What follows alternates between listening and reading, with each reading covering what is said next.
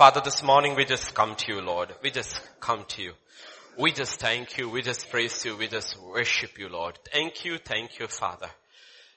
We are in your house and you are with your people.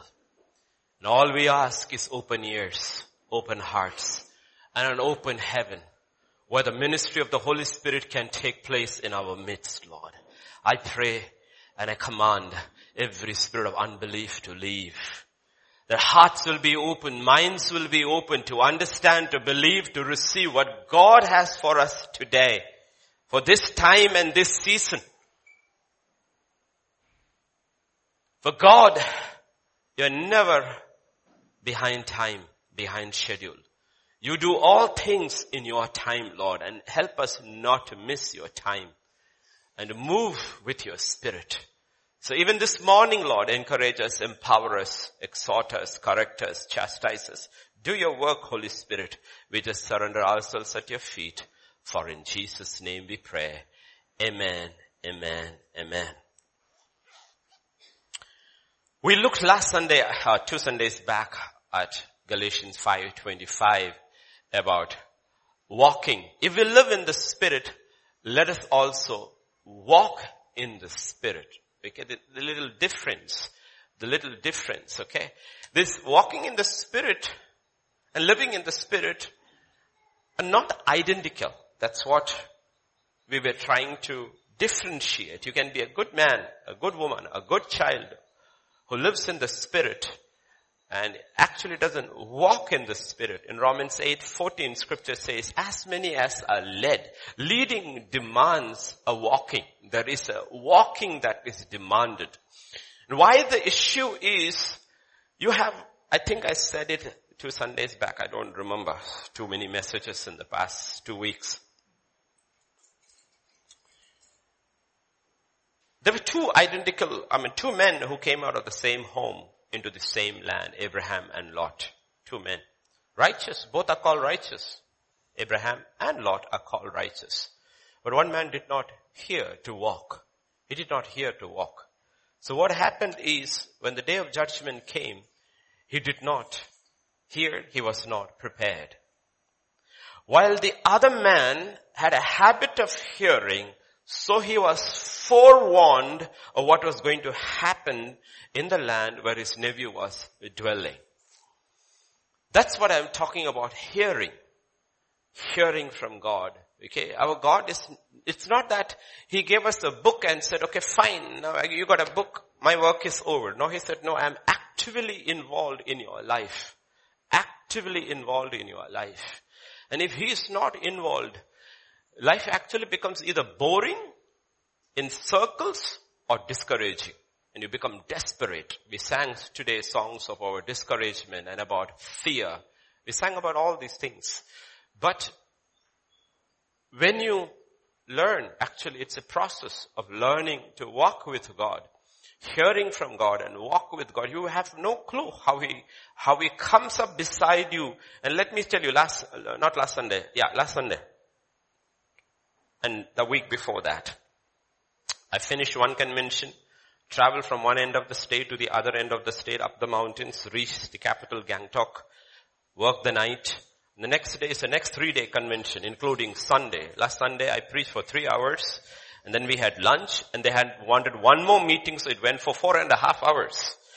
But you need to realize, I worked the night, I've got my text, everything ready, and Sunday morning, the first day of the second convention morning, I wake up and the Holy Spirit says, you are not preaching from that.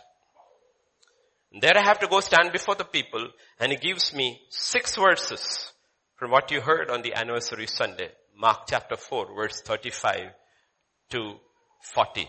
6 verses. And for the next 3 days, it was 6 verses.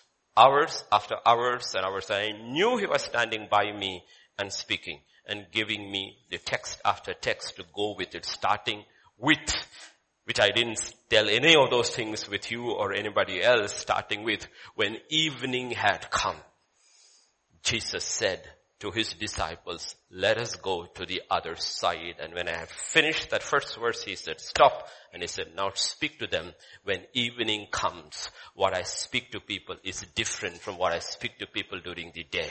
When the evening has come, the night is coming, darkness is covering over the whole earth. What is that you and I need to hear? And from there I knew. You see, you suddenly realize the burden is gone. He's taken over. It is his job. I don't have to struggle anymore for the next 3 days.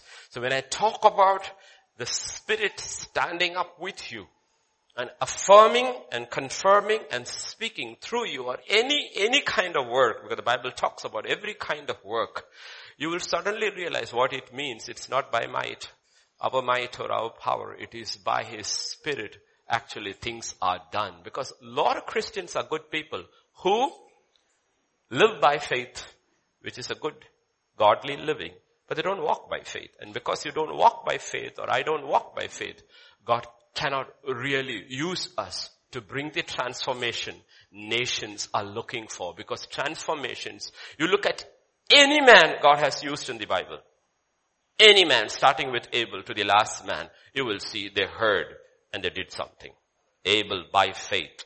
Enoch by faith. Noah by faith. When he heard about what was coming, moved by godly fear, built an ark. He knew what was coming and he heard and he built. Abraham, when he heard, he obeyed and left his father's land to go to a place without knowing where he was going. You cannot walk by faith unless you have heard. You have heard. Lot never heard. He just followed.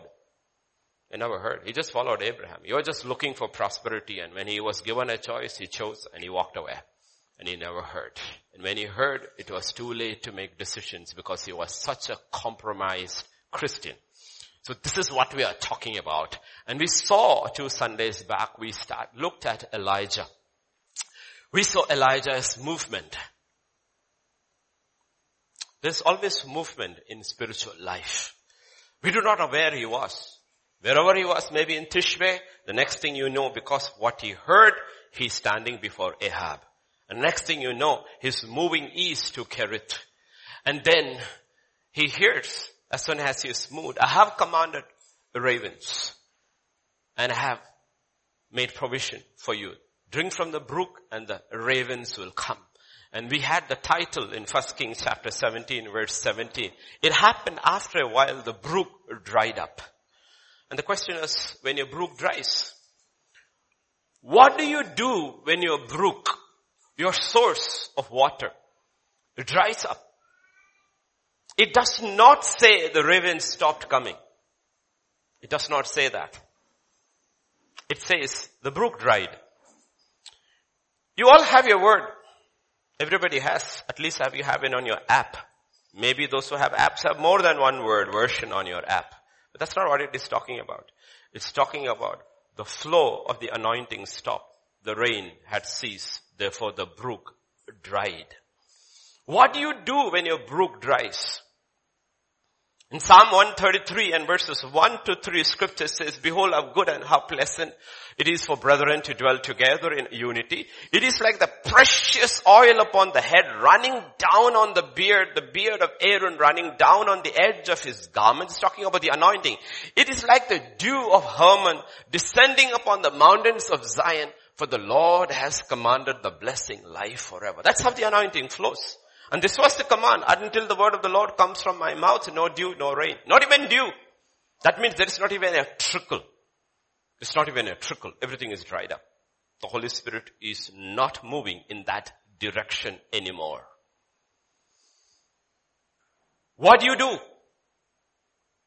The ravens are there, but the dew, the rain, the oil, the fire, all symbols of the Holy Spirit. What happens? What happens to the land? It dries up. What happens to an head when there is no oil? What happens to a shield, your faith, when there is no anointing? Remember King Saul? Remember? 2 Samuel 1:21. The shield, O mountains of Gilboa, let there be no dew or rain upon you, nor the fields of offering, for the shield of the mighty is. Why was his shield cast away?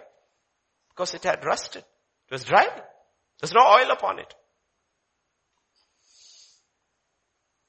Let me explain the spiritual truth here. What happens when your brook dries? What happens to people when the brook dries?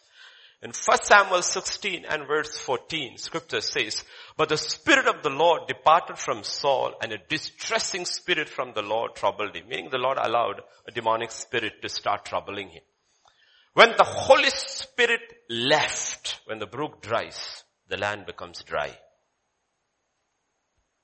The Holy Spirit left. In Matthew 12 and verse 43, this is what God said. When an unclean spirit goes out of a man, he goes through what places? Dry places. Look, goes through dry places seeking rest and finds none. It's fun, it's interesting, right? Two different things, concepts here. It's interesting. Come unto me all who weary and heavy laden, I will give you rest. Take my yoke upon me, yoke is light, my burden is light. I'll give you rest for your souls. Labor to enter into my rest. This is all to believers who are struggling. God calls them, come to me. But even demons are looking for rest. Their rest is different from our rest. They look for dry places for rest. We look for where the river is flowing. There we find rest. What is the demons looking for? Dry places. Jesus offers a rest. It's found in the Spirit. The devil offers another rest. Not for us, for his demons. It is found in dry places. Please understand this.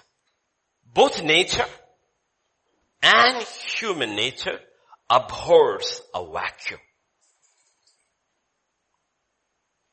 If the Holy Spirit is not flowing in your life, you are naturally the attraction of demonic entities. Keep it flowing. Keep it flowing. Keep it flowing. Keep it flowing. Keep it flowing. It is not talking of the bread. It is talking about the brook. The Pharisees carried the word with them, but they were infested with demonic spirits because they resisted the Holy Spirit. That's what Jesus told the Samaritan woman. You come, the water that I give it to you in John chapter 4 and 14, whoever drinks of the water that I shall give him will never thirst, but the water I shall give him will become in him a fountain of water. It's a fountain springing forth. Will never be dry again. Will never be dry again. Unless you choose to allow the brook to dry. There are so many things in the kingdom of God which believers have to understand and to be very, very careful about. Like I said, the teachings of the past few weeks we are giving you is about the Holy Spirit. One needs to be very, very careful about the Holy Spirit. Very, very careful about the Holy Spirit. And there are symbols of the Holy Spirit, different kinds of symbols and different kinds of operations of the Holy Spirit is given in the Bible in terms of water, in terms of dew, in terms of oil, in terms of fire. Different operations of the Holy Spirit. It's all Him, but He operates differently with each symbol as He is represented. Water and fire are both incredibly powerful symbols of the Holy Spirit. It symbolizes both blessing and judgment. Both blessing and judgment. Both. The Holy Spirit. In Genesis chapter 1 and verse 2, this is the first judgment which took place. We do not know how many millions of years ago. The first judgment took place. Scripture says in the beginning God created the heavens and the earth. There's a huge gap. Nobody knows what happened. There was a judgment. And as a result of the judgment, the earth was without form and void. Darkness was on the face of the deep. And the Spirit of God was hovering over the face of the waters. The waters had covered everything. It was judgment. The Spirit hovering over the waters. The first judgment. The second judgment we see in the Bible is a judgment during Noah's time. Again, water is a form there, Holy Spirit as a judgment in Genesis 7:24. And the waters prevail on the earth 150 days. Covered the whole earth. Covered the whole earth. The water. The judgment of God in terms of water is both redemptive and destructive. Good. Redemptive and destructive. The waters that destroyed Noah's age was also the same waters that saved Noah and his family. Scripture says they were saved through the waters. Because while one set of people were going down and down and drowning and sinking in the water, another small set of people were going up and up and up and up by the same water took them. So the Holy Spirit is both redemptive, and if you refuse His work, is also destructive. And so about His fire. In Matthew chapter 3 and verse 11, when John talks about the Holy Spirit, he says, I indeed baptize you with water unto repentance, but he who is coming after me is mightier than I, whose sandals I am not worthy to carry. He will baptize you with the Holy Spirit and fire. Now, when he tells us he will baptize us with the Holy Spirit and fire, this is redemptive for us. It redeems us. It cleanses us. It purifies us. This is the redemptive fire of the Holy Spirit. But when we don't receive it, and the people who don't receive it at the end, in 2 Peter chapter 3 verse 10, the Holy Spirit will do another work. But the day of the Lord will come as a thief in the night, in which heavens will pass away with a great noise, and the elements will melt with fervent heat. Both the earth and the works that are in it will be burned up. So when the redemptive work of the fire of the Holy Spirit is finished, the destructive work of the fire of the Holy Spirit will consume what is left. It will consume it. And there is a record of this, a symbol of this in the third judgment recorded in the Bible. In the third judgment recorded in the Bible is localized. It is in the plains of Shinar of Sodom and Gomorrah. And once Lot and his family are taken out, the righteous has been taken out, there is a fire that comes. And it's very interesting how it is described in the Bible.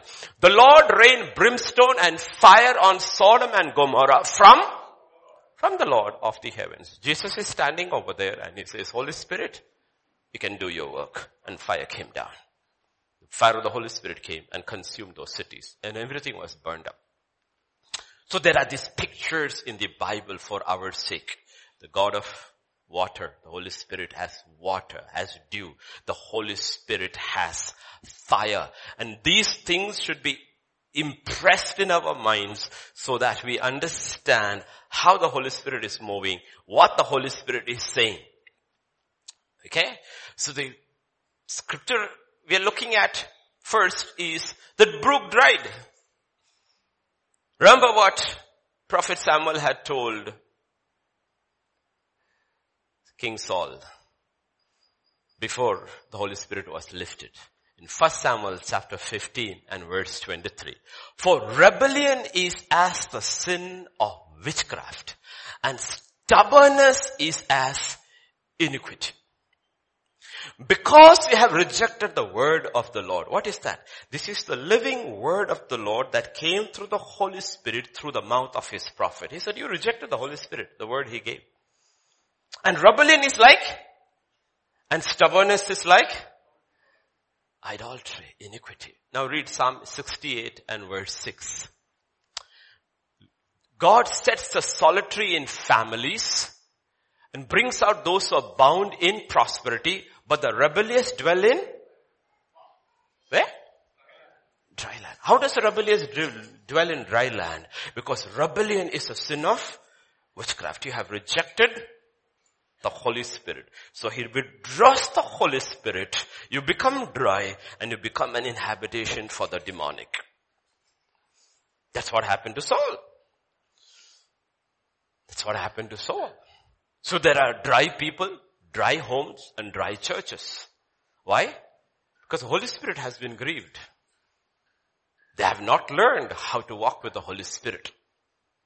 And the hallmark of those lives is rebellion and stubbornness. Rebellion and stubbornness. I was telling Pastor Vijay a long time back. Stubbornness and perseverance are almost similar.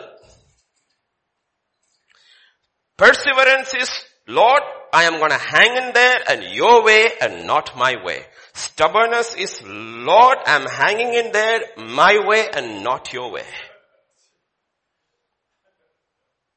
There are a lot of people who are incredibly stubborn.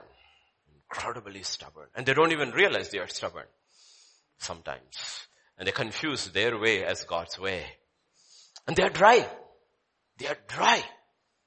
They are dry. They are dry. And how do you know? You see that dryness. You don't see the Holy Spirit moving in their lives, personally speaking to them. Because the minute the Holy Spirit is moving, there is no fear, there is no discouragement. It just comes and you just brush it off. You just brush it off because you know the river is flowing, the brook is flowing. You know you are in pace with the Holy Spirit. And I'm not talking about the third set of people within the church, which is even more or dangerous, which is what happened to Lot.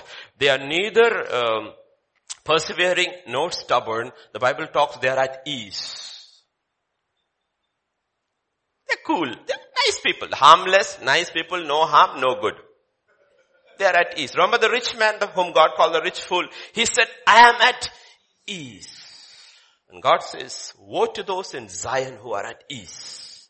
Ease. They have found an earthly security for their earthly needs, so they no longer can be moved by the Holy Spirit. That's what happened to Lot. He found security. He had a house, he had possessions, he had property, he had everything. So he was not bothered. He was not bothered.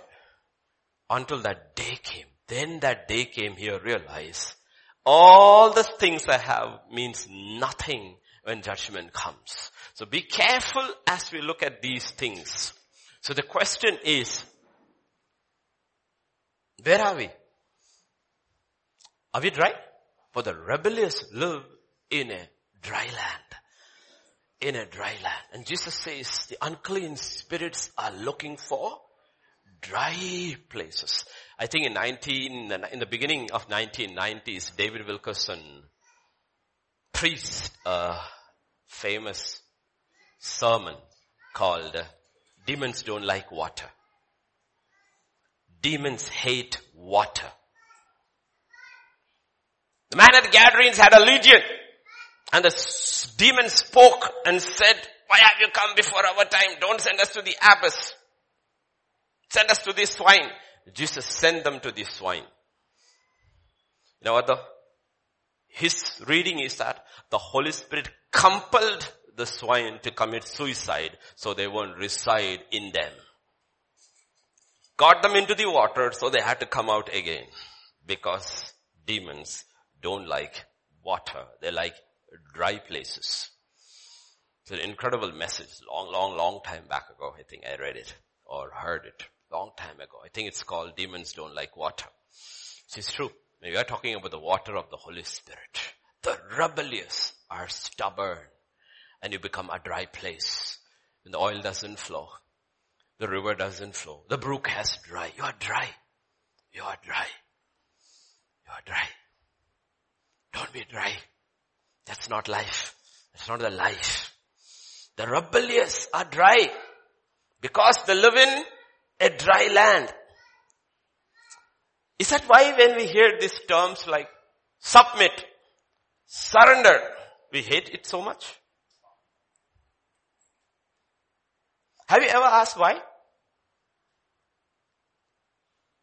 If Christ, not if, Christ is the head of man positionally.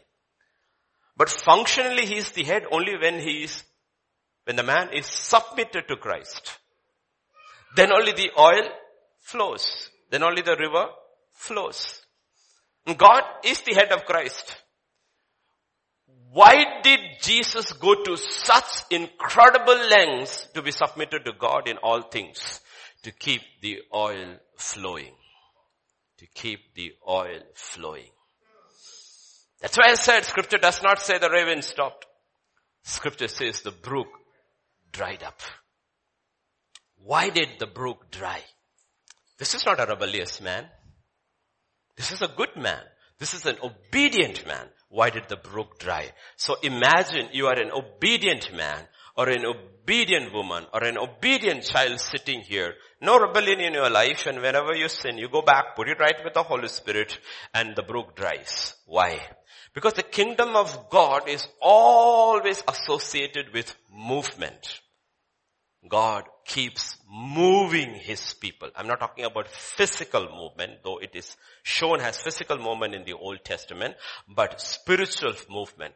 Kingdom of God, there is no stationary position. You are always moving with God. It's a call that is upward. So when the brook dries, you need to hear. Lord, did I do anything, Lord, to grieve you? No.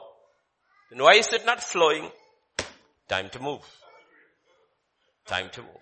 I haven't stopped flowing in your life, but the next level is at another place, and you need to meet me there, where the oil will start flowing again, where the river will start flowing again. You have to move on with God. Okay, you have to move on with God. That's why the brook stops, so that we keep moving. So what do you do when the brook dries? The bread is still there. But do you know that man can live without bread for many days, but can hardly live without water?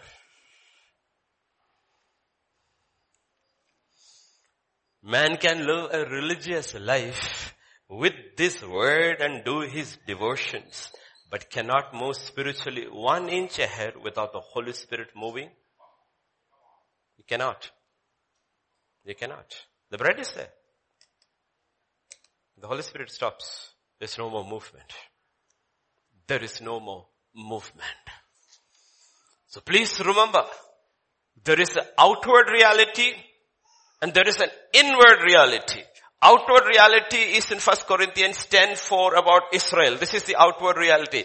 They all drank the same spiritual drink, for they drank of the spiritual rock that followed them, and the rock was Christ. Christ was smitten, and the Holy Spirit in form of water is being released into it, and they are drinking it. Right? That's the outward reality. Inward reality, Acts chapter 7, verse 51. You stiff-necked and uncircumcised in heart and ears, you always resist the Holy Spirit as your fathers did. So do you. Outward and inward doesn't match. Outwardly, everybody is looking good. Outward, everything. That's why I said don't look outward. All the ages you look through Israel's history, when they rebelled and the Holy Spirit was withdrawn, they were prospering. Sodom and Gomorrah, when judgment came in, they were prospering. All the times the kings of Israel and Judah, when they were rebelling and the Holy Spirit was being withdrawn, they were prospering outwardly. Inwardly, they were dry. Inwardly, they were dry. They uncircumcised in hearts and ears, and scripture says you are stiff-necked. Your necks are stiff. Exodus 32:9. The Lord said to Moses, I have seen these people, and indeed it is the stiff-necked people. See, the problem is the yoke has to be put on the neck. And what if you got a stiff neck? How do you move? How does the Holy Spirit move a stiff-necked people? Stubborn, which it means. In 33:3, scripture says, go up to a land flowing with milk and honey, for I will not go up in your midst, lest I consume you on the way. For you are a stiff-necked.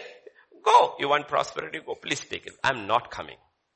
My spirit comes with you, you will be consumed. Why? Because you are stiff-necked. In Isaiah 48 verse 5, I'm just giving you 3 references. Because I knew that you were obstinate, and your neck was an iron sinew, and your brow was bronze. Your neck was of iron, stiff, cannot be moved, it's not malleable. My way. My way, not your way. I need your power. I need all that provision and all, but my way.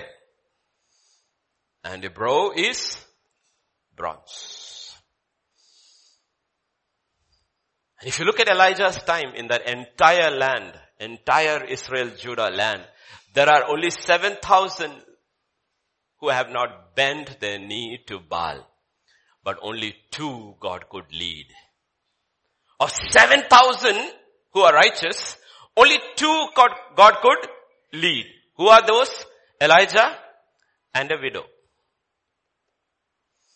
Just 2 who are walking, because you cannot walk unless you hear. And the rest are actually stubborn, stiff-necked. God wants to save the land. He looked and found one man who would be led by the Spirit. And he found one poor woman who would sustain that man. And to move that man from that place to this appointed place, what did he do? He dried the brook. Dried the brook. Because one of the things, wherever I go, all these places, all these churches, even here, everywhere, what defines the service is the worship. And you immediately know the worship is not flowing. And it's got nothing to do with the worship team. Sometimes yes, sometimes no. It's simply because people are dry. That's why in the new covenant there is no music mentioned, no songs mentioned, nothing mentioned. No instrument mentioned, nothing. Because worship is the new covenant. New covenant. Why do people don't worship? Because they are dry. They're dry. When people are not dry, when the Holy Spirit is moving, worship flows. Even in prison, in the midst of chains, worship flows. Cannot be stopped. And the brook dried. It's a very dangerous phase if Elijah decides to stay back by the brook. Thank God he moved. He heard and he moved. In Ezekiel 37 and verse 1, the hand of the Lord came upon me and brought me out in the spirit of the Lord and set me down in the midst of the valley, and it was full of bones. And those bones were very dry. Very dry. That's what the next verse will say. Very dry. The Spirit of the Lord brought me, set me in a valley of bones. And the bones were very dry. In verse 3, he asked this question. He said to me, Son of man, can these bones live? Can these dry bones live? Can they live? Verse 4. Next one. Or 7. I think I gave you 7, yeah. So I prophesied as I was commanded. What is it? How do you know you will live? If you haven't lost your hearing. If you still have some semblance of hearing from God, you can live. First thing you lose is your hearing. The first thing you receive is your hearing. I was telling in the convention, have you ever seen a baby? It doesn't see. Imagine Abel and Priyanka's baby in the mother's womb. For 9 months, it saw nothing. Eyes were closed. It smelled nothing. It felt nothing. It tasted nothing. It was fed through that tube from the mother. Nothing. No sight, no smell, no touch, no taste, nothing. Except hearing. That's there. That's there. That's why when Elizabeth comes and Mary comes and greets Elizabeth, whatever she said, hallelujah, the child leaped because it can hear. That's why even if the child cannot see when it is born, it recognizes the parents' voices. Knows those voices are familiar. And the first thing you lose in the kingdom of God is your hearing. Can these bones live? They are dry, absolutely dry. Can they live? You know, Lord. Okay, you prophesy. You prophesy. If they hear, they will live. You prophesy. And he prophesied. And there was a noise. They heard. There was a noise. They heard. And suddenly a rattling. The bones came together, bone to bone. And indeed as I looked, the sinews and the flesh came upon them. The sin covered them, but there was no breath in them. Still not enough. You are hearing.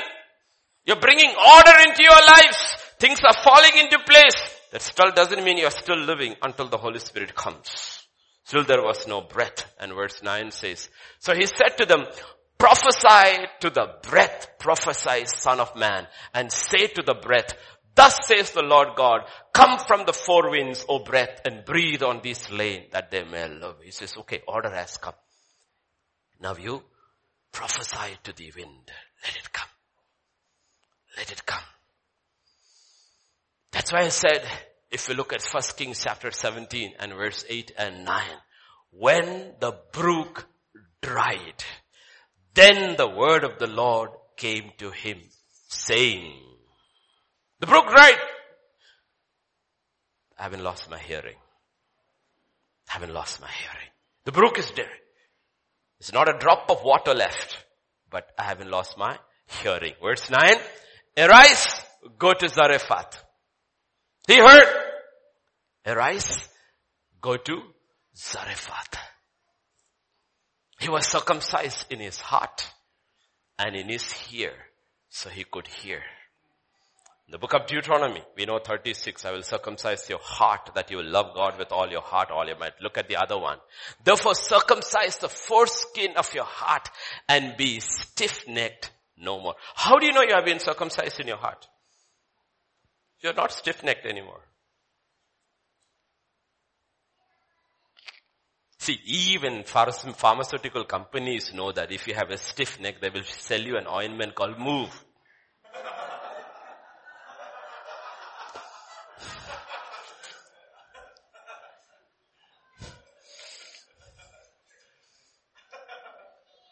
There is no stubbornness in Elijah. The brook has dried. He hears. What does God say? Move. Arise. Go. Where? To Zarephath. Nobody wants to go to Zarephath. I told you, from that Sunday's message, that's the enemy's citadel. You don't want to go there. I've commanded a widow. Not even a rich lady. A widow. I've commanded. It doesn't matter. I will go. It doesn't matter where you sent me. Where you sent me. It doesn't matter. In 1 Kings chapter 17 and verse 10. He arose, went to Zarephath, and when he came to the gate of the city, indeed a widow was there gathering sticks. And he called to her and said, what did he ask first? Give me a little water. Give me a little water. What did he ask her first? First? What did you ask first? That's the first thing I asked it for in the morning as I woke up. Lord, I need your spirit. I need a little water. I have the word. I have my notebook. I have my pen. I have a marker. A little water. Is that what you said when you came to the church? If you came on time for the worship, Lord, church is beginning. A little water that I might worship you. A little water. What is your first request this morning? Facebook? Breakfast? This is the prophet. This is the great prophet. One of the mightiest in the Old Testament. Taken in fire. Up. Will come back again. His first request. Still water. Is this how your day begins? It's walked from Zarephath to here. From Kerith to here. He's dry. When you are dry inside, it doesn't matter from which vessel God uses to anoint you. Little water. Give me little water. Bring me little water. Because without your spirit, I am nothing. Without your spirit, I can do nothing. How do you worship without the spirit?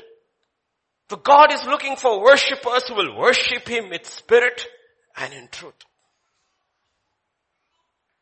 Go back today and do your homework of Jesus and the Samaritan woman. It's interesting. What are they talking about? Water. What they end up talking about? Worship. 8 times water, 9 times worship. You look through. Water, water, worship, water, worship, water, worship, water. Then water and worship becomes one. Because those who receive the Holy Spirit will worship. Those who are saved cannot stop worshiping. Because you understand what salvation means. Israel is my firstborn. Let him go. Let him make a 3-day journey into the wilderness that he might worship me.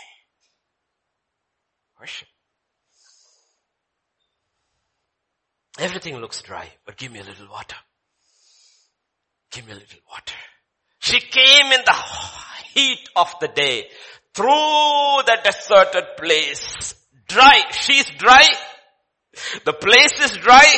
She reaches the well and she goes full. She's not like Naomi, grinding her teeth in Bethlehem and saying, I went full and I came empty. The Samaritan woman's story is, I came empty and I went full because I found the river of life waiting for me there. That's how you should go each time you come to church. Come empty, go full. It's not I who fill, it's the Spirit who fills. Verse 11. As she was going to get it, he called to her and said, please bring me a morsel of bread in your hand. We looked at it last Sunday. God looks at the first step of obedience. Now we want the second word and the third word and the fourth word and the fifth word and the sixth word. God says no. Just listen to the first one and you will hear the second one. If you haven't done the first one, how can I tell you the second one? When he saw her going, he said, give me a little bread, water and bread, water and bread. Oh, the symbols God uses through the Bible, talking about his Son and his Spirit. Bread and water, my Son and my Spirit, my Son and my Spirit. You need both. And don't grieve my Spirit.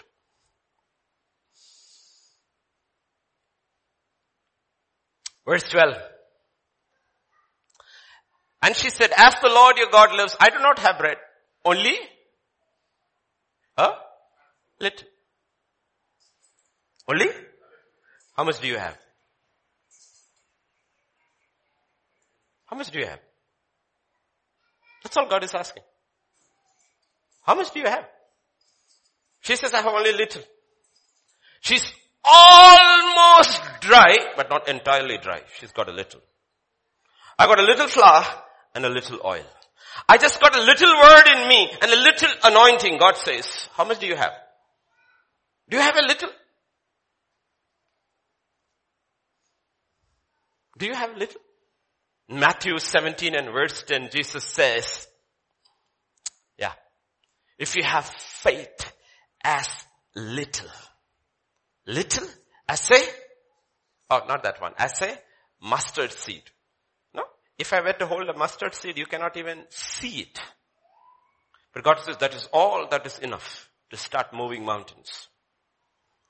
You mean to say you go through all these situations in your life and you are stumbling and bumbling over it and you don't even have faith as little as a mustard seed?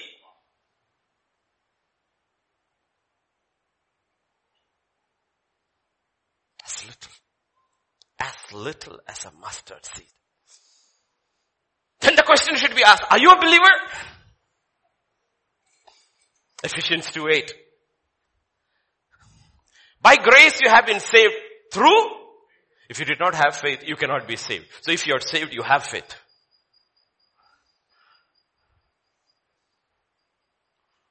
Either you have faith and you are saved and you are not using your faith, or you have no faith and you are not saved. You cannot be both. I am saved, but I have no faith. No, it's not possible. You are saved by grace through faith. And Romans 5:2. Through whom also we have access by faith into this grace. You're standing on grace today. The power of the Holy Spirit, it is through faith. Do you have little? And Romans 12:3. For I say through the grace given to me to everyone who is among you not to think of himself more highly than he ought to think, but to think soberly as God has dealt to each one. Everybody's got a measure of faith. So don't say if you're saved, you had a measure of faith. The woman said, I have nothing. A little flour, little oil. Do you have a little? Do you have a little at least? Little? Little? Koncham? Check your heart. Do you have a little? Or you have no faith at all? Do you have a little? You have a little faith, then God can speak further to you. In verse 13, this is what Elijah says. Do not fear. You have a little, then don't be afraid. Remember? Anniversary Sunday? Why are you afraid? Don't you have any? If you have a little faith, God can deal with your fears.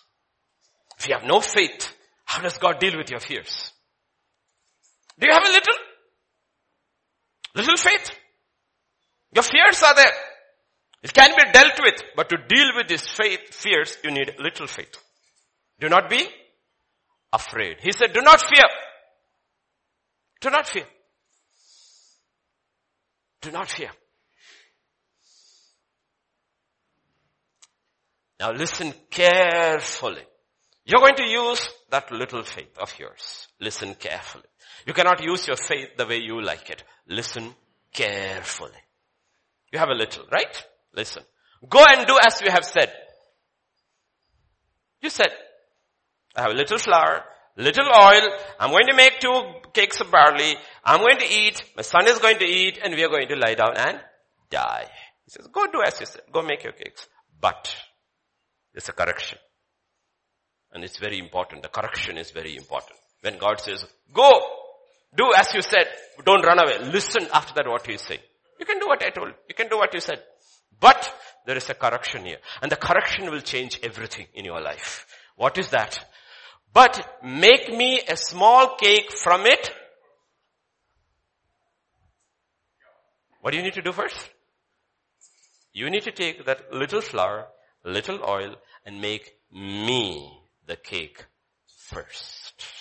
That will change your entire life, lady, if you believe. Make me a small cake from it first. This is where we go wrong. This is where our bin doesn't keep filling up. This is why our oil goes dry. Because we only heard one part. Go do what you said. We didn't hear the other part. We ran away, we made our cake, we ate it, and we died. Because we didn't hear the second part. What is the second part? Make it and give it to me first. Let's turn to Ezekiel chapter 44 and verses 15 to 18. We're just taking a tangent connected with this. This is the sons of Zadok before God. But the priests, the Levites, the sons of Zadok, who kept charge of my sanctuary when the children of Israel went astray from me, they shall come near me to minister to me, and they shall stand before me to offer to me the fat and the blood, says the Lord. They shall enter my sanctuary, they shall come near my table to minister to me, and they shall keep my charge. Go up. And it shall be whenever they enter the gates of the inner courts, they shall put on the linen garments, no wool shall come upon them, while they minister within the gates of the inner court or within the house. They shall have linen turbans on their heads, linen trousers on their body. They shall not clothe themselves with anything that causes sweat. And verse 19.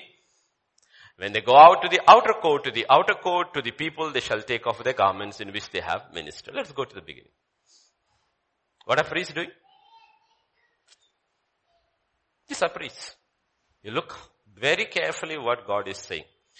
He is telling, they shall come near me to minister to me, and they shall stand before me to offer to me, says the Lord. They shall enter my sanctuary. They shall come near my table to minister to me, and they shall keep my, make it and give it to me first.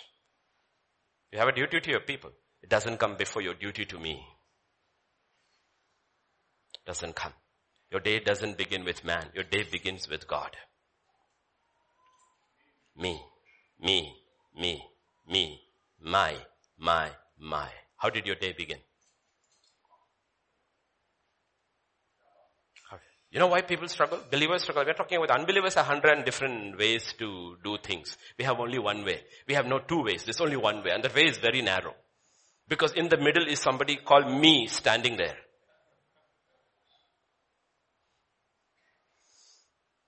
What did he say? Make me first. Then you and your son eat. Seek ye first. And all these things shall be added unto you. Come to me first. And wrap yourself in what? Go further up. Wrap yourself up in what? They shall put on linen garments. See, God is so particular about what you dress in. No, don't go shopping after church. That's not what it means. You go read the book of Exodus. The high priest and the priest was called to dress only in linen.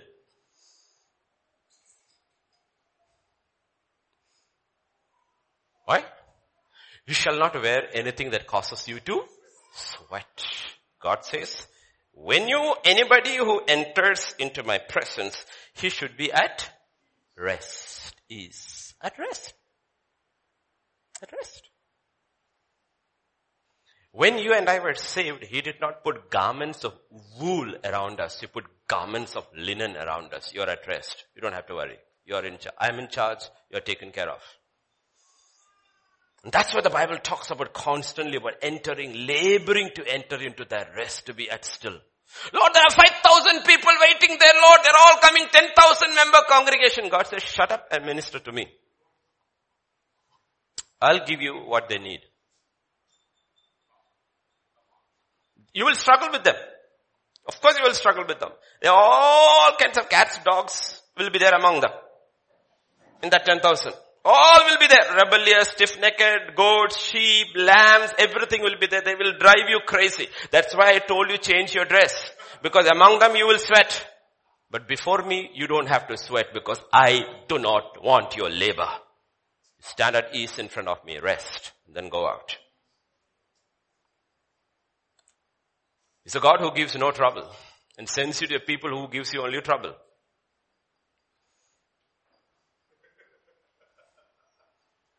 Honestly, Jesus walked with 12 disciples who gave him a lot of trouble. They wouldn't even pray for him in his most difficult need hour. Rest. That's what the linen garments symbolize. No sweating, no struggling. Just come here, minister before me. Take care of me. Take care of my needs. Meaning God has no needs, but by taking care of it, he pours himself into our life. That is the rest. And that is the rest in which Jesus walked. Going back and learning from Jesus, how did you manage your ministry with so much ease, with so much pressure? And you realize he always put his Father first. So he had rest. So his last act, into thy hands I commit my spirit, Lord, and he died restfully. He died. And look at what's written next in Luke 23:53. They took it down. Even in death, he had rest. They wrapped it in linen. He's a true priest at rest in his work through it all. Wrapped it in linen. And then one day he will come back to conquer and to rule with his saints. Revelation 19 and verse 14. 14, not 4, 14. 19 and 14. And the armies in heaven closed in. They're at rest.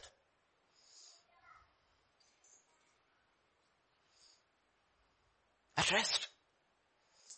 You know, in the entire 50 chapters of the book of Genesis, linen is mentioned only once. That is when Joseph is brought before the Pharaoh and declared, show us that. Genesis 41. The Pharaoh took his signet ring off his hand, put it on Joseph's hand, and he clothed him in garments of fine. It's at rest now. The troubles are over, son. You allowed my spirit to move you through all these dungeons. Now you are at rest. Be clothed in linen.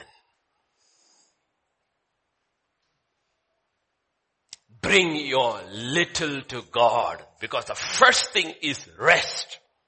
Because if you are not at rest, you cannot offer your little to God. It's restless people offering time.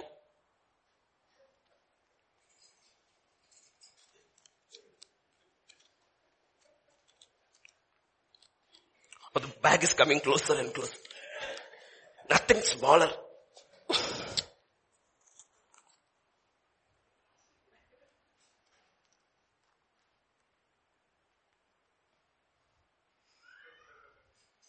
Restless in giving your life. Restless. Giving your time. Restless. Let's just be at rest. Rest. And give your little. Bring your little.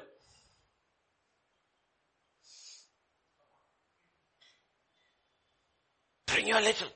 Every day, first thing you do is to labor. And it is a practice. That's why first thing in the morning you go to God and you don't go to Facebook. You go to God. And you practice it, and after some time you will realize, you know what, there is rest. Because things are happening in this nation and all nations, let me tell you. You have no clue if you're not watching the news carefully around the world that is happening to the church. Everywhere. 2020, if the Democrats get the House, the Senate, and the presidency, it's over for the church in US. They made it very clear. They don't want the religious group. They're going to pass laws which will make everything that is abominable to God and push it on the church. Take it or we shut you down. What's happening in this country? What's happening in China? Don't worship Jesus, worship. Remove all your pictures of Jesus from every home and replace it with the picture of the president. And such surveillance, they're watching everybody. And you think you're ready? You think you're really ready? You think we are really ready for a time and a season like this without the brook flowing through us, the anointing flowing unhindered? That's what Elijah faced. The king had sent men to every nation surrounding probably his men to look for him. But the king couldn't find him. Right under his father-in-law's nose, he was sitting there and happily eating and sleeping. If the anointing doesn't move, we don't hear, and we are exactly at the positions where God wants us to be placed, and we are hearing constantly, when the day of hour and trouble comes, we won't even know we have fallen away. We won't even know, because we're still going to church. We won't even realize we have fallen away. So be careful. Don't take this. It's been things I've been telling for years together. Before the previous election, people prophesied, and all prophecy, things are going to change, young leadership coming, and time of peace. For nothing of that happened. Exactly the opposite happened. Nonsense. Lots of prophets walking around, not preparing people for the dark days that are coming. It's no time to sleep. That's why Jesus said, the night is coming, the evening is coming. Revelation 17 and verse 14, King 17. It will be that you will drink from the brook, no 14, not 4. No. Verse 14. The bin of flour shall not be used up, nor shall the jar of oil run, until the day the Lord sends rain on the earth. We don't know when the overflow will come, but till that day we need to be sustained. I need the living bread for today. I need the anointing to keep it. That's how you go through each day.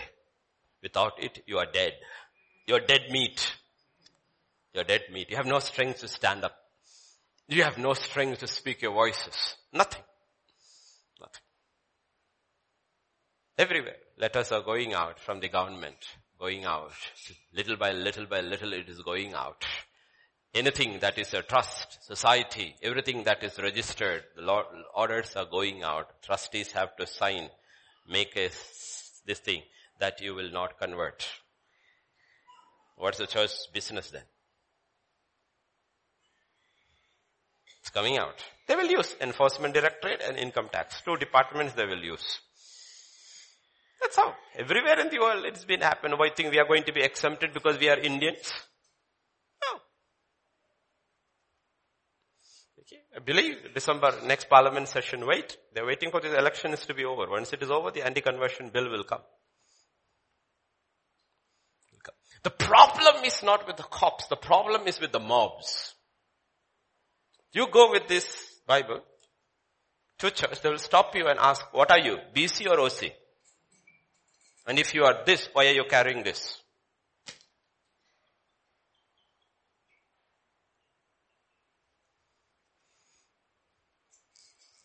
That's why I said this app should be here. Day and hour is coming. If God doesn't change stuff, because He has pity that a church in India is not prepared at all. You have to go to Kerala, to some of those Catholic churches and all, what they have done. They have changed everything to appease a system. Diyas and Aarti and everything. And when the Ganapati thing is going, it's brought into the church and the priest also plays this and then it is taken out. What are you? What are you? What are you? You know why? Because neither bread nor oil is flowing. It is dead. Dry places. Dry places. He says, I will. 2 people alone. 2 people alone in that whole land. I will sustain you with bread and oil until the rain breaks through. I will sustain you both. The rest of the place is going to be a dry land. It's a dry land. And this world is going to be very soon going to be a dry land. I didn't say it, God said it. Revelation 18 and verse 2. He cried mightily with a loud voice saying, Babylon the great is fallen and has become a dwelling place of what? Demons. Why? Demons love dry places. Dry places. So as we traverse through these dry places, listen carefully. Because if you listen carefully, there is oil and water for us. Because the greatest enemy of the righteous person, the believer, is ease. Lot's greatest enemy was ease. The one thing actually if you look at Lot and Abraham, this was all put for our sake. If you look at Lot and Abraham, you know what? Both were prosperous. Both had big, huge properties and everything. What was the difference, the only visible difference between these 2 people? Yeah, one had a tent and one had a house. And other than that, in Lot's life, there is no movement. In Abraham's house, it's moving. Lot is not moving at all. And when there is no movement in your life, you know you are stagnant. I'm not talking about physical movement, I'm talking about spiritual movement. When your spiritual life has become monotonous, the same daily reading, and the 2 bits from the Psalms, and 3 minutes of prayer, and you shut up and go, that means you are dry. You're dry. God says, I'm bored with you. Even kids don't watch the same program over and over again, and we expect God to hear the same monotonous prayer over and over again. You know why? Because we are dry. We are dry. We are dry. It's a very dangerous place to be. Dangerous place to be. Yet God says there is water. There is oil. There is bread. In the most unlikely places reserved for His people by God. Only don't resist. Don't resist. Don't be stiff-necked. Be like Elijah. By faith. Faith means you don't know. That's simply what faith means. You don't know. Faith looks at a person who is invisible called Jesus Christ. It looks at a place called the city which has no foundations of old. It has a person, it has a place, and it has a thought life. Keep your mind on things above and not on things below. 3 things very clearly mentioned in the Bible. A person, a place, and your thought life. That's faith. And when it is not that, it is on persons below and places below and thoughts that are below, you're dry spiritually. And God says it's a very dangerous place to be. Very dangerous place to be. And God is constantly warning us. Don't get caught. Don't get caught. Don't get in the cycle of history that has swept nations. Get back into your prayer closet with me, not for your needs. I am your need. I am your need. You don't realize I am the one you need.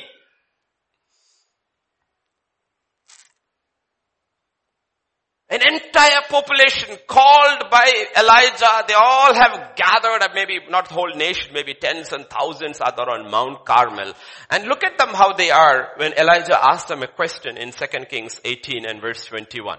Elijah came to all the people and said, how long will you falter between 2 opinions? If the Lord is God, follow Him. But if Baal, follow Him. The people answered him, nothing. Why? Stiff-necked people.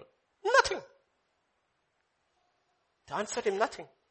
No response. Nothing. We are not going to answer you. Nothing can happen unless that changes. Nothing can happen. It's God's incredible mercy towards the stiff-necked people that God sends his prophet, asks this competition, 2 altars over there, allows one guru from morning till evening to do all their natak and dancing and all over there, and he blocks them. What if he hadn't blocked them? What if he hadn't blocked them? What if one of the Baal's prophet managed to bring fire down? The nation is gone. You need to see God's heart. He is the one who is intervening everything, blocking everything because he wants his people to come back to him. Because no, I am that what you need.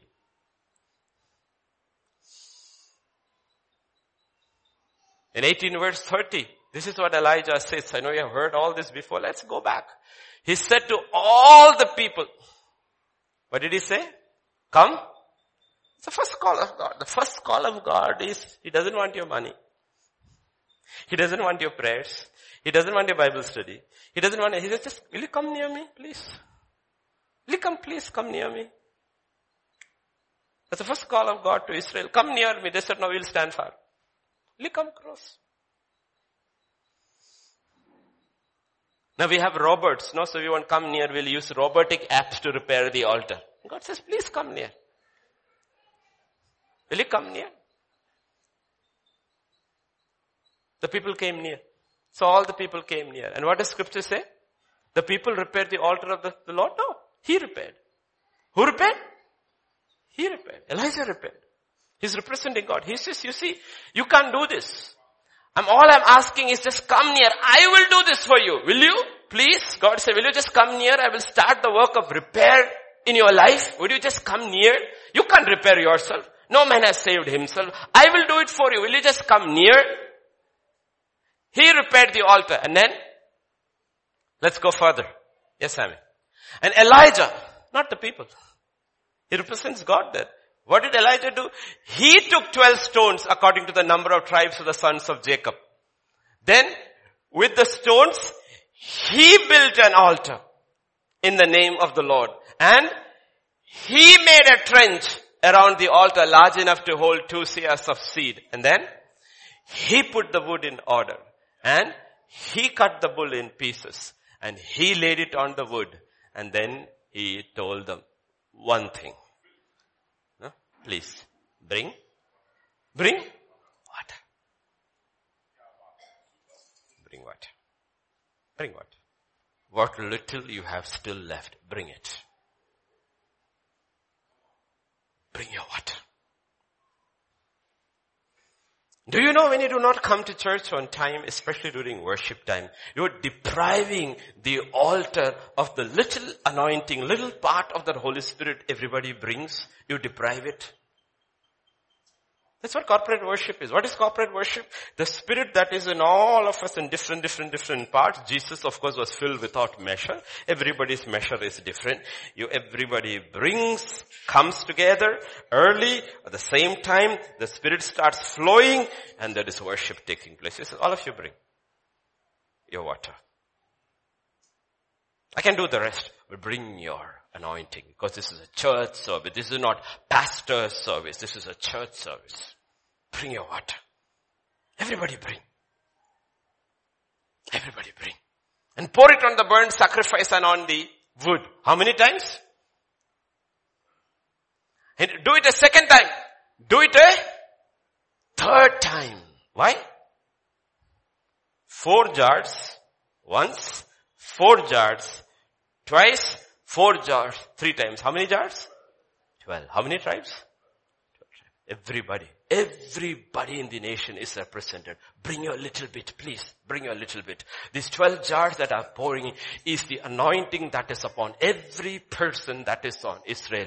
You pour it on the altar. Bring it. Bring your little when you come on a Sunday. Bring it. Pour it. Let there be anointing flowing in the house of God. Bring it. Don't let dryness kill you. Don't let let rebellion kill you and your generations. Because where there is no anointing, it's a dry place. Where it is a dry place, demonic comes. And when the demonic comes, you become stiff-necked. When you get stiff-necked, slowly you become rebellious. Rebellious to what? The Word of God and the Spirit of God. That's how you know. That's how you know. Can be outwardly religious, but inwardly stiff-necked. Remember that young lady called Hagar, running away from her master's house? You know what the angel told her? Rebellious. Angel of the Lord found her by a spring of water in the wilderness, by the spring on the way to shore. He said, Hagar, Sarah's maid, where have you come from? And where are you going? Remember, this is one of those famous questions. Do you know where you're coming from? Do you know where you're going? Kahan se aa rahe? Kahan ja rahe? Do you know? There's one house in this entire land where there is salvation. You're running from that house. You meaning you rebelled against that man and his wife. You who escaped the Pharaoh's clutches as a slave and got sold into a wonderful house, you're running from that house. Why? You're fighting a mistress now. What did he say? I'm fleeing from the presence of my mistress Sarai. What did he say? He said, return to your mistress. You're a rebel. You're a rebel. Go submit to your mistress. It's that rebellion that passes on to that boy. And not the father's surrender. The mother's rebellion. You're a rebel, Hagar. You're sitting right by the water. And you're rebellious. Go back. Little later when we see the son.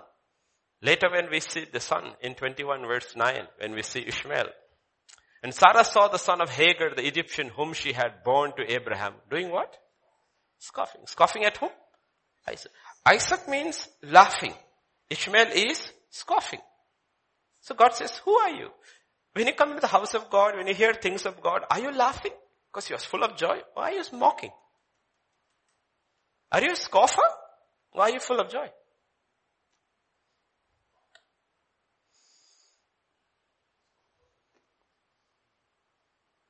You know what happens when you dwell in dry places? This is what happens. In the house of the man of God, there are two people who are dry.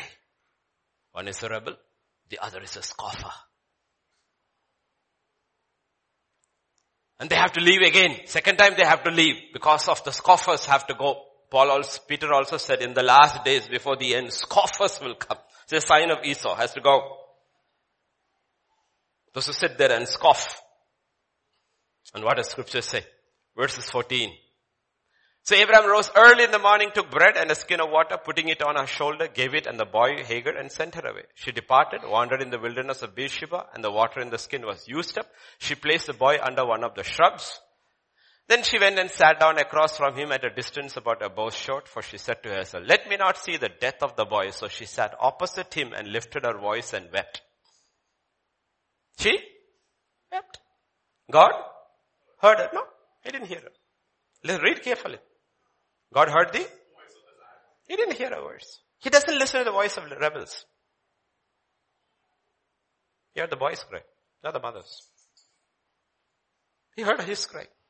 And the angel of the Lord called to her, Hagar out of heaven, what ails you, Hagar? Fear not, for the Lord has heard the voice of the lad where he is. And then says, arise, lift up the lad and hold him with your hand, for I will make him a great nation. It's not that. In verse 19, open her eyes, and she saw a well of water. Mother and son are lying down to die with a well of water so close, and their eyes are close to it. And all around the world, people in the churches are dying of thirst with the Holy Spirit willing to pour out because their eyes are closed. Eyes are closed because they are not able to see unless God opens our eyes. That's why we pray, Lord, open my eyes. Open my eyes. Scripture says on the road to Emmaus, they are walking and they're discussing scripture and he's walking with them, but they're not able to recognize him because he closed their eyes. Here is Hagar and her son Ishmael next to a well, and they are not able to see. They're getting ready to die because their eyes are closed to the provision of the Holy Spirit next to them. And how many people die like that? How many people die like that? When you have a God who is just waiting to speak. Waiting to speak. And he says, I will not count your iniquity. Just come near. That's all. Come near. The call is come near. Ziklag is gone. Everything is lost. All your men are against you. And David has nobody, but he knows he has God. And he encouraged himself. That's why I say you need to know your God. Because when the situation comes, you have to approach your God by the knowledge of God. He knew his God. Lord, I'm goofed up. I'm goofy. But I also know who you are. You are not goofy. You are the merciful God whose mercy endures forever. I'm coming to you not based on your righteousness. I'm coming to you based on your mercy. And he goes. What does he say? Abiathar, bring the, what is the ephod made of? Linen. Made of linen. Abiathar, bring the ephod. Stand before me with the righteousness of Christ Jesus and inquire of the Lord. He will speak to me because I'm not standing before you on my righteousness. I'm standing before you, O Lord, in His righteousness. Speak to me, O Lord. Speak. And God spoke. Here, pursue, overtake, recover my son. Run. I am for you and not against you. Even when you are sinning against me, even when you are running in the darkness, even when you are serving the Lord of this world, I was for you. I was not against you because I know you by name. Come near me. I will answer you. Come near. Come near. Everywhere I go, I say, salvation is 3 inches and 1 foot away. 3 inches. From here to here, 1 foot. Will you just bend your knee before Him? That's all it takes. Lord, I believe. And Lord, I surrender. God says, done deal. Let's walk together. Let's walk together. But this 3 inches can take a lifetime. Then 1 foot may never happen. God says, that's all. Just there, well of water, lying down to die. Mother is dying.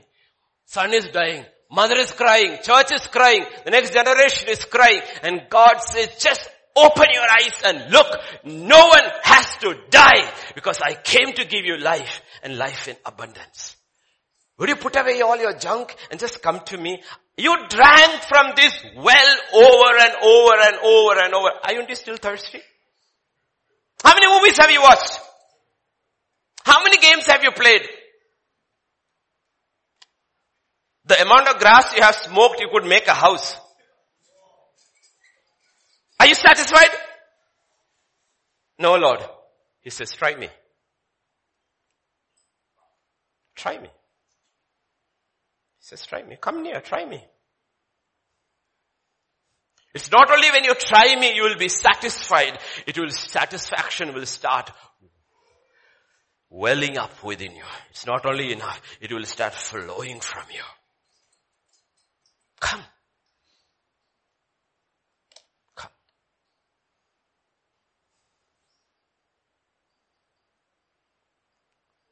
If only God could open our eyes. Hagar and Ishmael represents the rebellious. And God says, why are you stiff-necked? To you also I have a well here prepared, water flowing. You too will become a great nation. What are you fighting me for? I'm not against you, I'm for you. Oh rebels, I am for you. Don't be a dry place. And what about the depressed, the discouraged and the suicidal? That's what's taking over the world. US statistics says suicide rate in the youth has gone up by 56%. Last year alone, FBI record says 57,000 young people committed suicide in the most prosperous place in the world. All.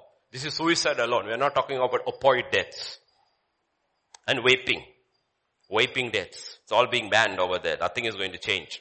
Because unless the Holy Spirit moves, people will continue to die. The one who gives life is Christ. Suicidal. The next chapter, that is what you see in Kings. The man who stood alone is suicidal. Ahab told Jezebel all that Elijah had done, also how he had executed all the prophets with the sword. Then Elijah sent a messenger to Elijah saying, so let the gods do me, and more also if I do not make your life as the life of one of them by tomorrow about this time. And the man broke. When he saw that, he arose, ran for his life, went to Beersheba, which belongs to Judah, left his servant there. He himself went a day's journey into the wilderness, came and sat down under a broom tree, and he prayed that he might? He got his theology right. Lord, I will not kill myself, Lord. Because if I commit suicide, I don't know where I will go. But if you kill me, I know where I will go. So why don't you take my life, please? He's praying for a miracle. I'm hoping for a stone to fall on my head or this tree to fall on me, Lord. Please take my life. Enough. Are you suicidal today? Are you discouraged today? Are you depressed today? Take my life, Lord. There's no meaning. I was telling them, in those cities, 3-4 cities I told them, one of the worst things to see in the church, not outside, in the church, is people without purpose. Outside people have purpose. Something temporary, they are chasing it. In the church, people have attained nirvana. No purpose. And a person without a purpose is one of the most miserable sights in the kingdom of God. Enemy is there. God's name is there, God's spirit is there, God's anointing is there, God is for you, everybody is trembling and running, and one guy with purpose comes and says, who is this Philistine? Who is this uncircumcised fellow who dare defies against the armies of the living God? Isn't there a cause? Don't you have a cause in your life? No purpose. He had lost his purpose. Forgotten everything. I want to die. Now he's echoing whose words? The widow's. Elijah, you lived with that widow for too long. Her spirit, your spirit should have transferred to her, but looks like her spirit transferred to you. I want to die. Because that's what the first words he heard from her. I want to eat and die. Now he also wants to die. God is gentle. Very, very gentle. Very, very kind. He always says in the word, I will not forget your labor of love. Look at what he does in 6. He lay and slept under a broom. Suddenly an angel smacked him. No, touched him. Gently woke him up. Arise and eat. And what did he see? He looked and there by his head was a cake baked on coals and a jar of water. Eat and drink. He ate, drank, and lay down again. The angel of the Lord came back a second time, touched him and said, arise and eat, because the journey is too great for you. What the scripture says, he arose and ate and drank and went in the strength of that food for 40 days and 40 nights as far as Horeb, the mountain of God. Did you see what God does? He says, arise. The journey is long. He never says this journey is easy. It is short. He says the journey is hard. The journey is hard. It's too much for you. You need my word. You need my spirit. You need my son. You need my spirit. Otherwise you will not be able to make this. It's a 40-day journey. How many days? 40 days. 40 days spiritually means what? How many years is a jubilee?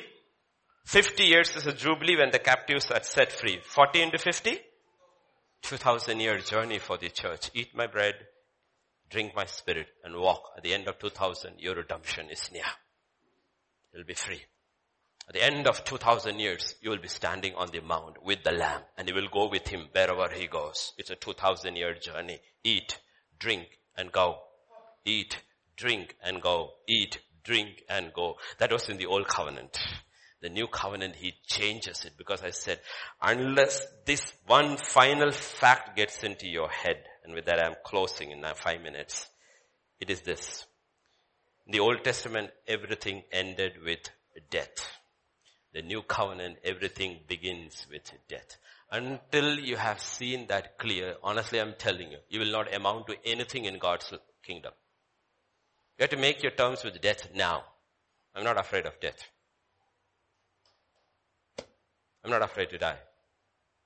I'm looking forward to it. It's going home. I'm looking forward to going home. It's a departure. Peter will say, the Lord has already shown me time to put away this tent. I'm not afraid. Once you have conquered the fear of death, then everything is easy. Everything is easy. Everything is easy. Then you are ready. That's where he begins. He begins where the Old Testament ends. The Old Testament ends with everybody's death, and he begins with death. And we are held by the power of death. Afraid.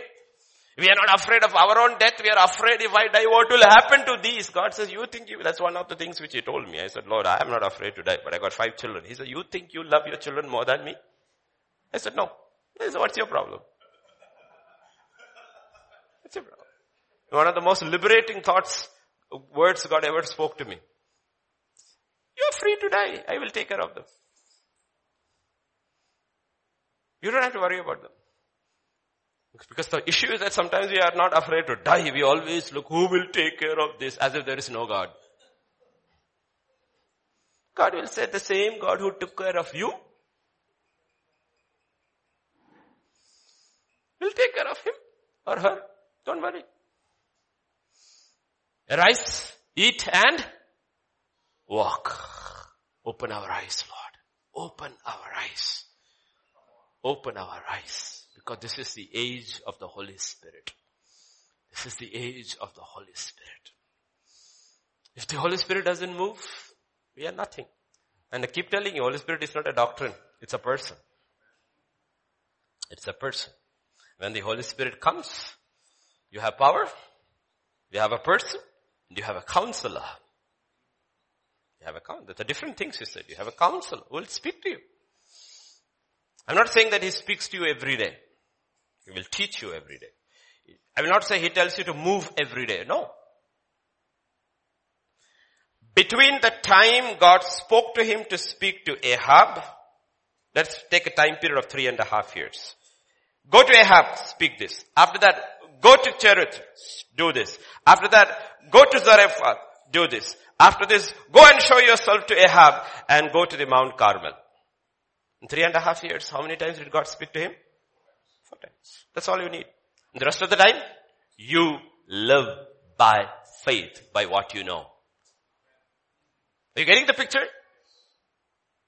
People think to walk by faith means every day he will give you direction like a GPS. No. Let me tell you about GPS.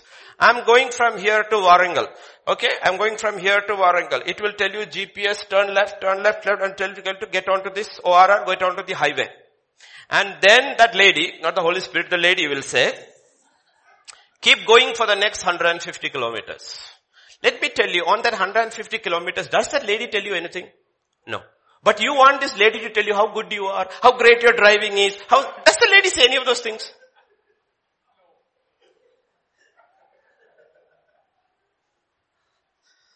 She doesn't tell anything, right?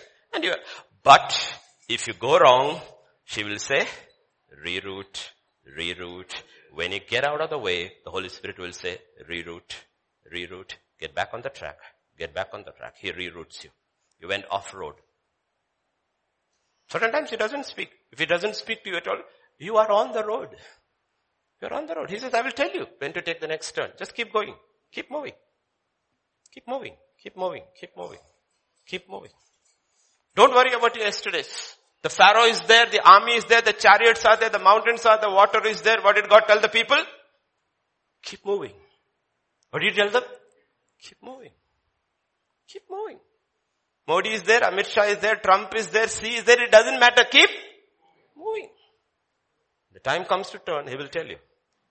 Live by what you know. That's living by faith. And when it times to turn, he will tell you, turn here. In 3.5 years, the prophet only heard 4 times. But each time what he heard was important. It changed his direction. From Cherith to Zarephath. From Zarephath to Carmel. And then he did not hear. He, like David, listened to the voice of a servant sent by Jezebel and he cut and ran. And God was merciful. I knew you were about to break. So I have provision for that also. Take a good nap. Now get up, eat, drink, sleep again. Now get up, eat, drink, and now you walk. I shall tell you what to do. Next. She'll tell you. That's walking with God and living by faith. That is it. It's not so complicated as you think. But you have to hear. If you haven't ever heard like Lot, then you will hear on your last day. Get ready to die. Did you speak to me? Is that you? I rebuke you in the name of Jesus. No, I am. You never heard me for the first time and the last time I'm telling you. Put your house in order, get ready to die.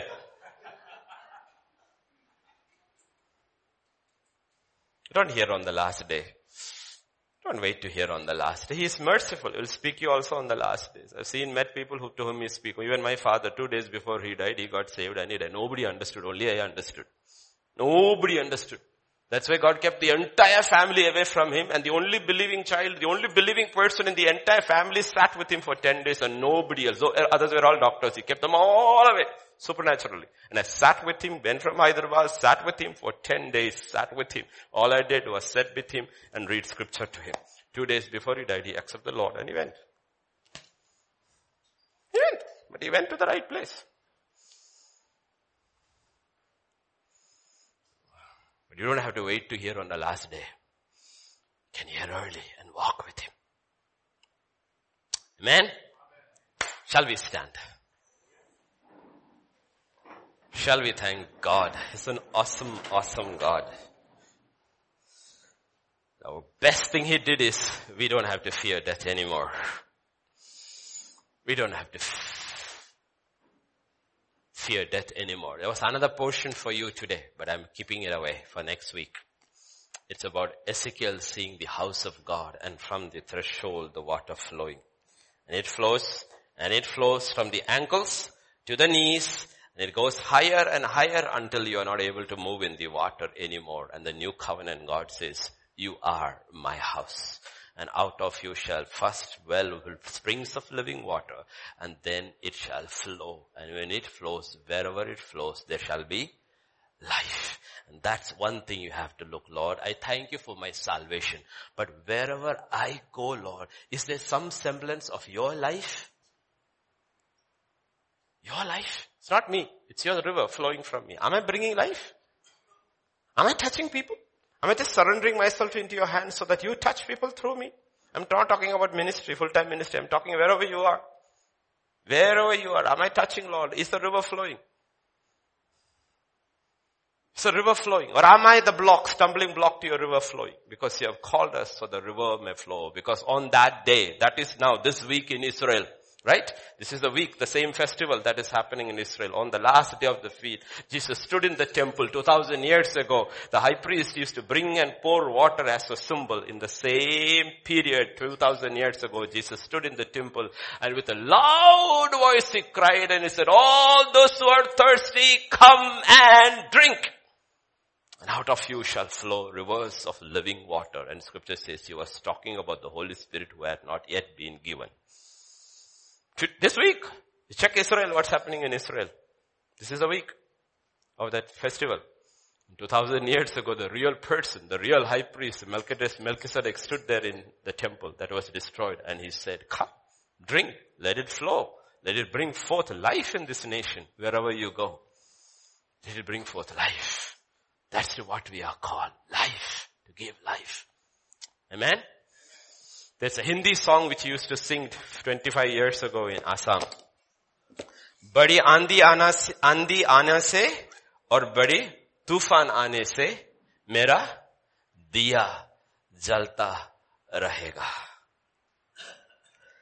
बड़ी आंधी आने से बड़ा तूफान आने से मेरा दिया जलता रहेगा. Meaning the storm and the cyclone is a test where your light is real. Your faith is real. That's what Jesus asked them. Why are you afraid? Where is your faith?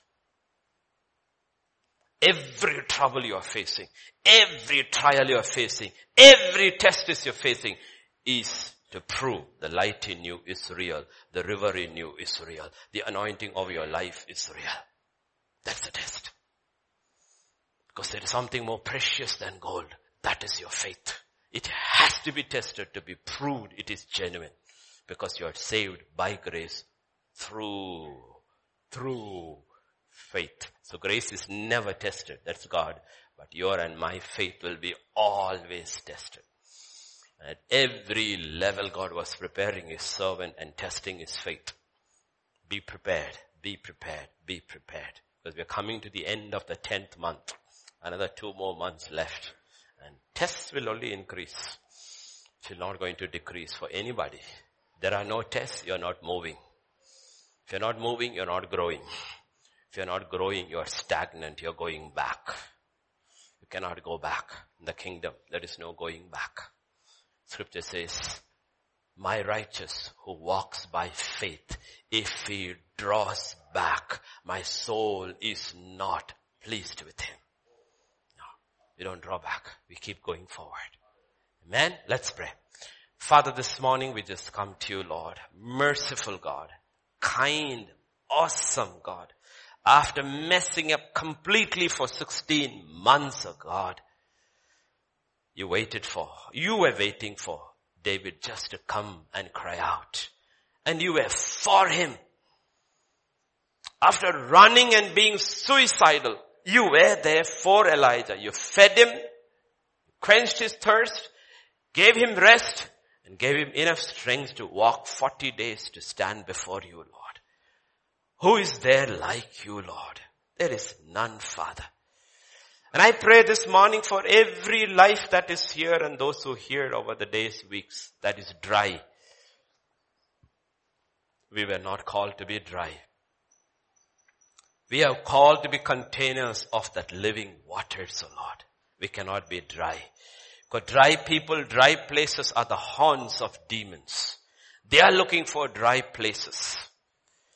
And I pray nobody here is the haunt of demons. And I pray and I command that there would be an overflow into their lives, oh Lord. There would be a surrender in their lives, oh Lord. That stiffness would go from their lives. That stubbornness would depart, oh God.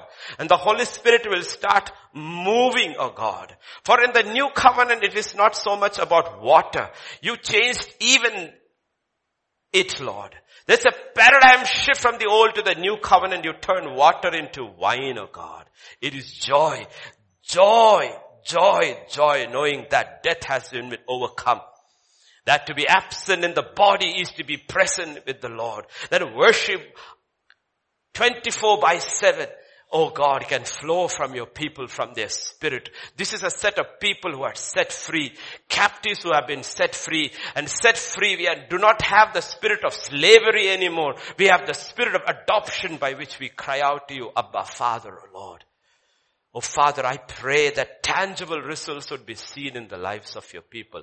As rejoicing, a laughing people like Isaac, he laughs. He laughs.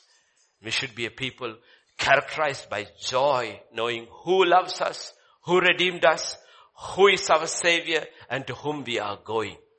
And we are just pilgrims, oh Lord, in this place. Thank you, thank you, thank you, Father. Thank you, Lord. Thank you.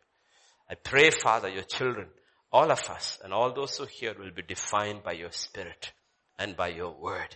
And your word to us today is this: arise, eat and drink, for the journey ahead is too much for you. Eat and drink and go. Climb up to the mountain of God, and we will hear from you, Lord. Thank you, Father. Thank you, Lord.